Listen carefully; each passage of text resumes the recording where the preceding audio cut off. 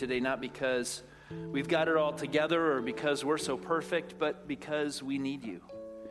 That you are our righteousness, that our defense is only in you and your mercy and your grace and your forgiveness. And so this morning, God, we ask that you would continue to bless us with the gift of your Holy Spirit, that you would speak to us through your word this morning so that we know that we are hearing from you about who we are called to be, what we are called to do, and how we can be your church in this place where you've planted us. We ask this in Jesus' name. Amen. Good morning. My name is Kurt, and I'm one of the pastors here. If you're visiting with us, a special welcome to you. We'd encourage you to hang out after the service is over a little bit. We have some free coffee for you at our Mission Mochas out there. You can pick up a card at the info booth and head over there, and we'd love to treat you to some coffee and get a chance to meet you and find out a little bit more about who you are and what brings you to Faith Covenant Church this morning. We are in the second week of our new series called Shift. And if you have been around here this summer, you know that God has been actively at work in the lives of our kids this summer. We've had so many different activities going on, from a middle school mission trip to VBS with all of our preschool and elementary kids, and we sent our high school kids on a triannual youth conference trip back to Tennessee, where they had a chance to hear about God and to worship God with other high school kids. And we're hearing stories that it was a powerful, even life-changing experience for many of them. And their theme for the week was called Shift. And so we have picked up that theme, and because as we know that God is working in the lives of our children, we recognize that we also are children of God. And that God calls each of us to be open and willing to allow His Spirit to shift our perspective on who we are and who He's calling us to be, to shift our attitudes about our neighbors and those people who are sitting next to us in the pew at church, about our community around us and a mission that He's giving us to do. And so as we are moving forward toward the end of summer and anticipating the end of what we're calling our listening campaign, where we're seeking a sense of mission and vision and direction from God for who we are as a church, we want to take some time to ask ourselves, to challenge ourselves, to see if we are willing to allow God to shift our hearts and our minds again in this season, to open ourselves to that new thing that maybe God wants you to be a part of as we sense where He's leading us as a church. Last week we talked about how shifting our relationship with God is the starting point to have God's word, God's truth, God's love totally change our perspective on who we are and who He's called us to be. And today we recognize that shifting our relationship with God necessarily then leads to a shift in our perspective on our relationships with other people. We may not always see eye to eye with other people, right? But following the humility of Christ, the Bible tells us, we can always walk hand in hand, even when we don't see eye to eye. As a result of shifting our relationship with God this morning, I want to suggest that as followers of Jesus Christ, we can also begin to shift our perspective from me to we. As a key aspect of our discipleship surrounds how we value and treat the other people around us. From people in our own church community, to our neighbors who we live with in our community outside the church, to our friends, our colleagues at work, even to those that we live with in our own house, our husbands, our wives, our own children. If we want to follow Jesus' model for relationships, then we need to shift from a worldly perspective that uses other people for our benefit to a new way of using our lives for the benefit of others. And what we'll see this morning is that the Apostle Paul reminds us in the book of Philippians that when we make this shift, we will begin to shine like stars in the night sky, shedding light into the darkness of a world that is lost and hurting, is looking for hope and looking for answers. We're going to look at Philippians 2, verses 1 through 18 this morning. We're going to start by just reading verses 1 through 4. Where Paul is talking about, if you are a Christian, if you are a Christ follower, if you are a part of the community of faith, you should be encouraged by that. You should find some inspiration and some hope by your identity in Christ. And he says, therefore, if you have any encouragement from being united with Christ, if you have any comfort from His love, any common sharing in the Spirit, if any tenderness and compassion, then make my joy complete by being like-minded, having the same love, being one in spirit and of one mind. Do nothing out of selfish ambition or vain conceit. Rather, in humility, value others above yourselves, not looking to your own interests, but each of you to the interests of the others. So let's pause there as we look at the larger portion of Philippians here. And I'd like to talk a little bit about the younger generation. We often talk about the younger generation as being the future of the church. But as I've talked with youth pastors over the more recent years, there's a recurring theme that I hear from youth pastors where they're frustrated with the adult congregation in the church that wants to look at our kids and our youth as the future of the church. And they say, no, that's not the right way to think about it. These are members of the church today. These are people who are a part of the mission of God today. They have gifts to use. They have abilities to serve. They need to be included completely in our understanding of what does it mean to be a community together. You see, too often over the decades, I think we've bracketed out youth ministry and children's programming as somewhere we can send our kids to a specialist that we call a youth pastor. And the youth pastor is responsible to disciple our children and to teach them the Word of God. And that hopefully if they're good enough and if they're qualified enough and if they're smart enough, they can transform the lives of our children. All the while, the biblical idea of community is one that includes children and teenagers, young adults and older adults. And I think too often we miss the value of being community together in a world that has often grabbed the hearts and minds of our own kids before we can even get to them. See, young adults today are much more communally minded than we want to give them credit for. I think it's too often the older ones of us, the boomer generation who've lived through the me generation and the narcissistic American type of mindset that we don't realize that our kids are growing up in a different world than we are. With social media and interaction being at your fingertips, our kids today are much more socially minded. They're sharing everything. Now that can be a good thing and a bad thing, right? Sometimes it's inappropriate to share everything. But with Facebook and Twitter and Instagram, I mean, community is just on your phone. It's on your computer. It's on your iPad. And for those of us who didn't grow up with technology, we don't comprehend that. We don't get that. But for them, it's part of the air that they breathe. It's part of the lifestyle that is drawing people together in social networks where relationship is happening. And you see, if we as a church are not there, if we're not in those social spaces where our kids are interacting, where young adults are finding community, we're missing a whole opportunity to teach them about what Jesus and the Bible says community is really all about. A quick tweet, a simple text, and everyone knows exactly what's going on in your life. Many things in our lives have been shoved into the private realm. And now in today's age, we have the opportunity to go public with our faith in ways that we didn't even have opportunity to do just a few short years ago.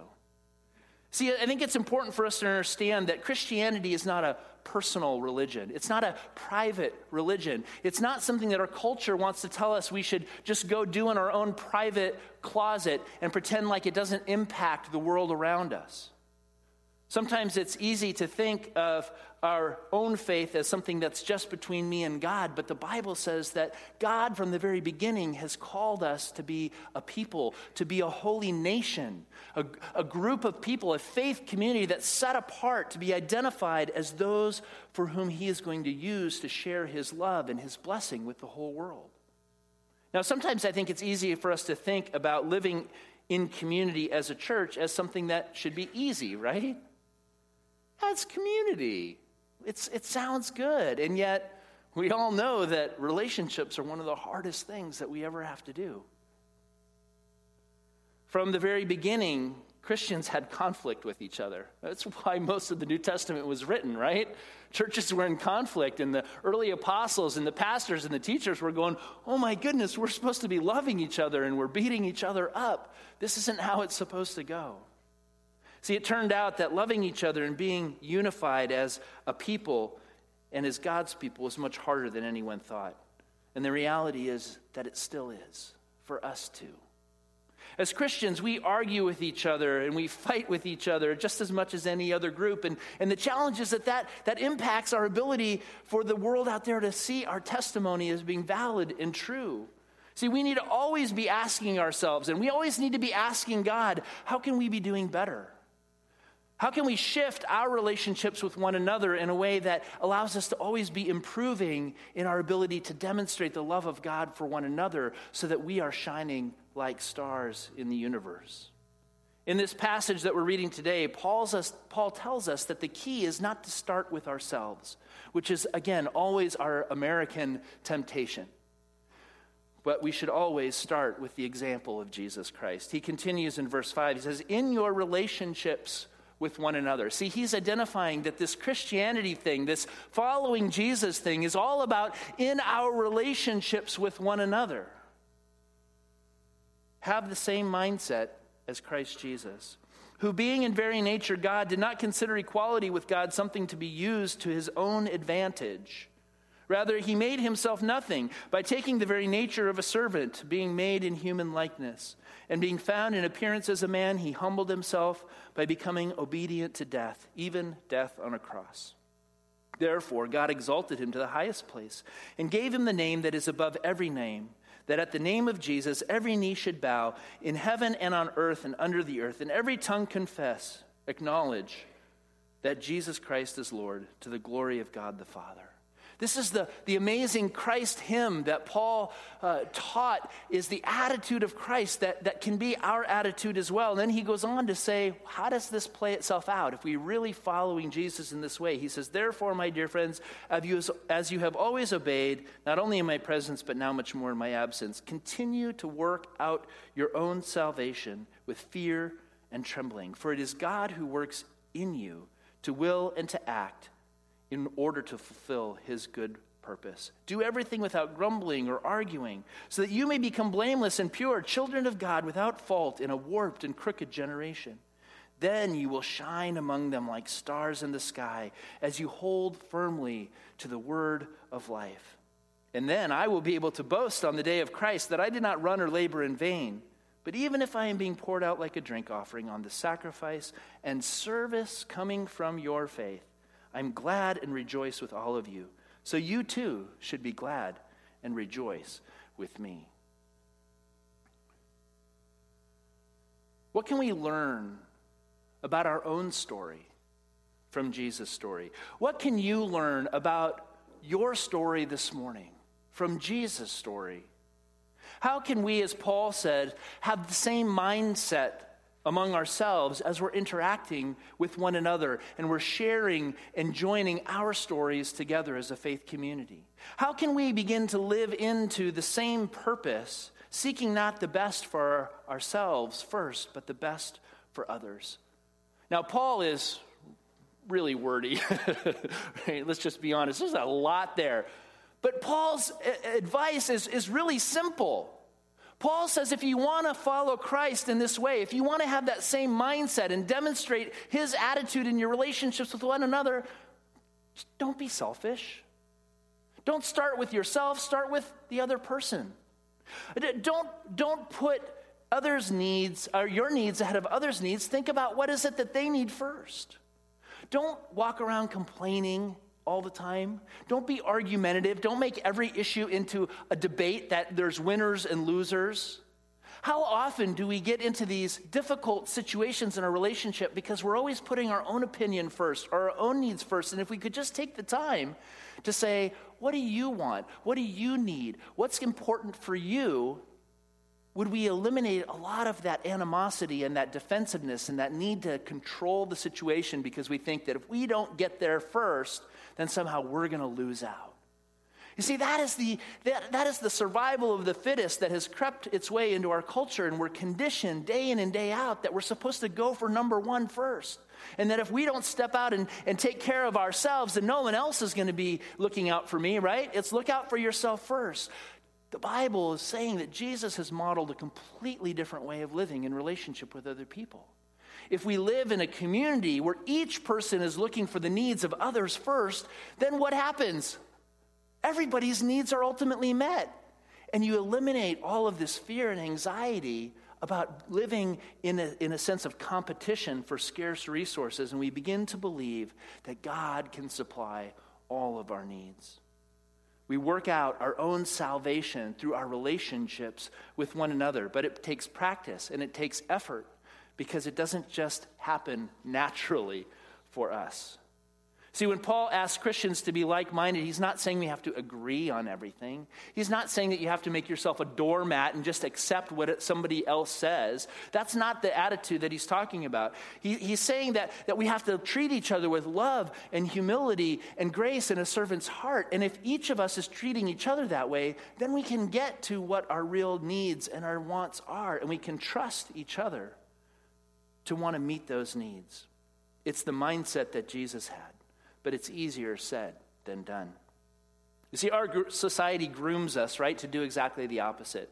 The world tells us that we need to, from childhood, be thinking about our own status and our own success and measure ourselves against the status and the success and the wealth of other people around us. And if we're not measuring up, then it's our job to go out and grab more. Selfishness is almost a virtue in the Western world. But we have to turn all of that upside down if we're to have the mindset of Jesus. I remember when I was a teenager and we were living in Chicago and we were at youth group there, and I was in early high school, and we had a new kid who moved in from out of town, and he joined the youth group, and his name was Eric, and he was awkward. He was probably 6'4" and skinny as a rail. Had this mop of hair that kind of came down over his eyes, and he kind of walked like this and was very shy. You could hardly get a word out of him. And people just kind of avoided him because it was just awkward. You know, he was so isolated and alone. And I felt like, man, somebody has to reach out to this kid, but I don't want to do it. I mean, he is not cool. And it's not cool to be with somebody who's not cool because it rubs off on your coolness, right? And yet I couldn't get away from this need to have to connect with him. And I can't say for sure, I don't remember. My mom and dad are actually visiting with us this morning. It may have been part of their influence to say, hey, you need to call this guy. You know, he's new in the community and somebody needs to befriend him. And so I against my better judgment and kind of with fear and trembling, I got on the phone and I called Eric and we set up a time to get together and connect. And you know what? Eric turned out to be one of my best friends. He was a cool guy. If you get below the hair and the awkwardness and the isolation, he loved to ride motorcycles. He invited me to go out to the track and ride, motocross. He taught me how to ride dirt bikes, and we had the best time. And what I discovered is that the Bible is true. If we don't think of ourselves first, but we see somebody who has a need, and we're willing to step across our own barriers of coolness or awkwardness to be open to ourselves that maybe God can use me to be a blessing, we're blessed in ways that we never could have asked for or imagined. And too often, I think we get busy in the rat race of American life, trying to get the job done and to meet our deadlines and to fulfill our social calendars, that we put on these blinders to the people who are right around us who might be in need, and we might have exactly what they need, that if we're willing to allow the Holy Spirit to shift our mindset, to shift our perspective, to see the needs of those around us, then we can begin to respond. And we experience community in a whole new way. See, having the mindset of Jesus isn't about us just pulling ourselves up by the bootstraps and trying to be better Christians. The reality is that the good news is that we don't have to do it on our own. See, when we get our relationship with God right, he says that we receive the Holy Spirit, the Spirit that Jesus had in us to give us his heart, to give us his love, to give us his mercy and grace to share with other people. So we don't have to somehow manufacture that in ourselves. If we're staying connected with God, then he allows us to use his resources to share with other people. See, having the mindset of Jesus isn't just about trying harder. It's about being in tune with God and staying in connected relationship with him. Remember John 15, I am the vine, You are the branches. If we stay connected with Jesus as the vine, that's when we have the spiritual power to fulfill this mission that he's given us, to love one another and to put the needs of others first. See, when we're in tune with God and his priorities, and we don't feel the need to have to grab power and control for ourselves, we don't have to desire to be in charge. I remember in youth ministry years ago, and we would bring in new adult counselors to work in the program. And one of the things that we realized we had to do early on in the training is we had to train them to change their attitude in how they approach a ministry. And the way we talked about it is we say, well, when you come in and you start working in the youth program, we want you to change from having a here I am attitude to having a there you are attitude. And that was so significant because so much of our lives were conditioned to call attention to ourselves, to say, hey, here I am, love me, talk to me, come and share my interests. But if we're going to share the love of God with our teenagers and with our other adults in the church, we have to begin to develop a there you are attitude, which has the eyes and the heart to see those around us and to be willing to go from where we are to where they are, to ask good questions, to find out what's going on in their lives, to find out what's underneath the surface. Because, we're conditioned to have those immediate responses, right? Hey, how's it going? Great. Yeah, right. Now, sometimes we're great, but sometimes we're not. But sometimes we don't know if we're not great, right? Because you get the same response. How's it going? Great.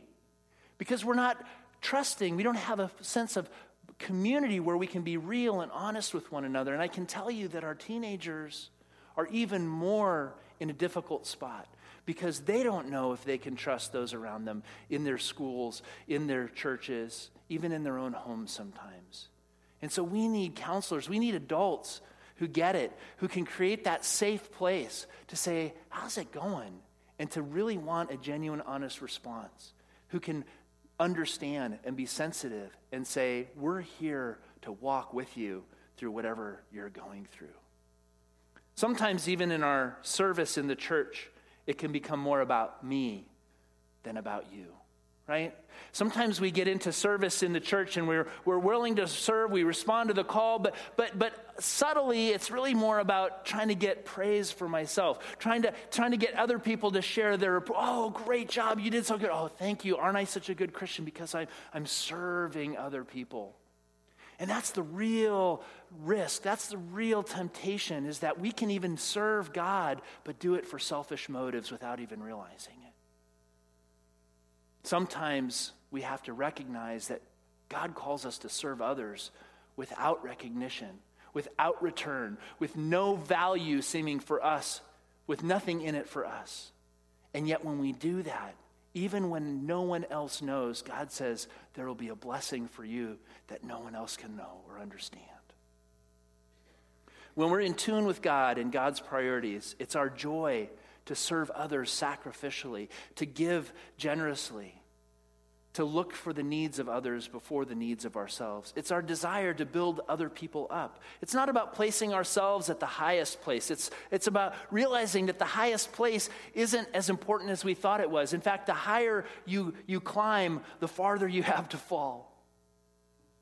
Rather, what's important is taking our place, walking alongside one another, so that we're all moving forward together. In this season ahead, what would it look like for us to truly be a church that doesn't exist for ourselves, but for others first?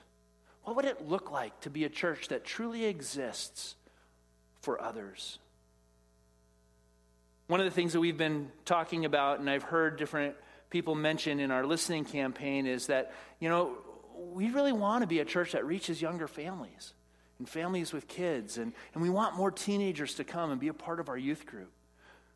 What shifts would we need to be willing to make as a church in order to be a church that is able to attract younger families, to provide for the needs of young families and marriages and helping parents to understand how to navigate the difficult waters of this changing culture that really develops young people and helps them to see that God has a plan and a purpose for their lives. What are the things that we might need to be willing to shift in order to be a church for young families?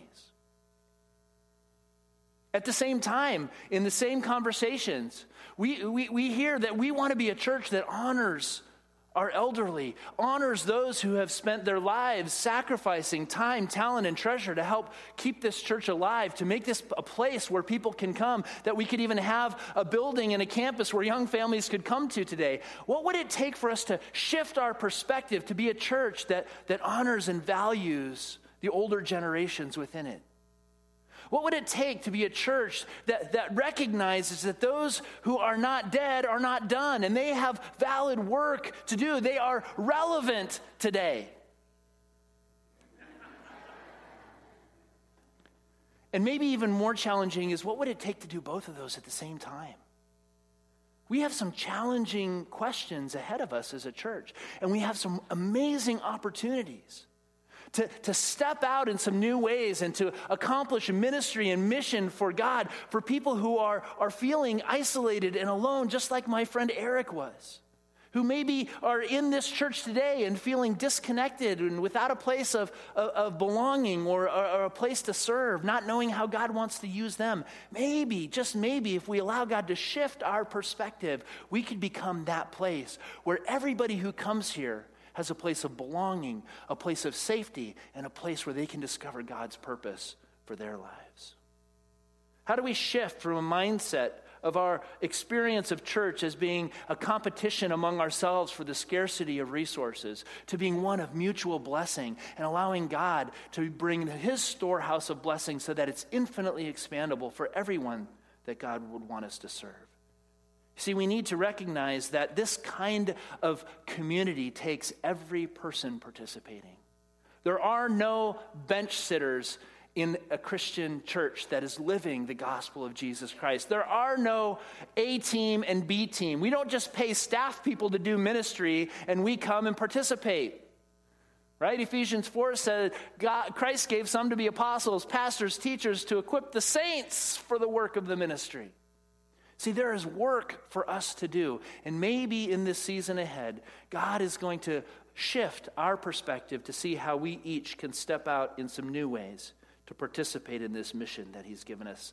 Finally, I'd like to close with recognizing that Christians should not just be just like everyone else. Right? Christians should not be just like everyone else. There should be something that allows us to stand out, something that is different. Maybe even if people can't put their finger on exactly what it is, more people are won to Christ by the love and the hospitality and the grace that Christians have shown over the centuries, rather than our doctrine and our preaching and all of the things that are more in competition with those around us.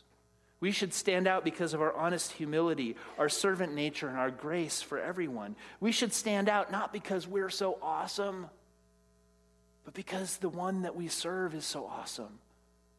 And if our heart is in the right place and we recognize that we're not here because of our awesomeness, but because of his awesomeness, then that gives us the humility to serve one another in those amazing ways. And our lives become about practicing how to be more and more like Jesus.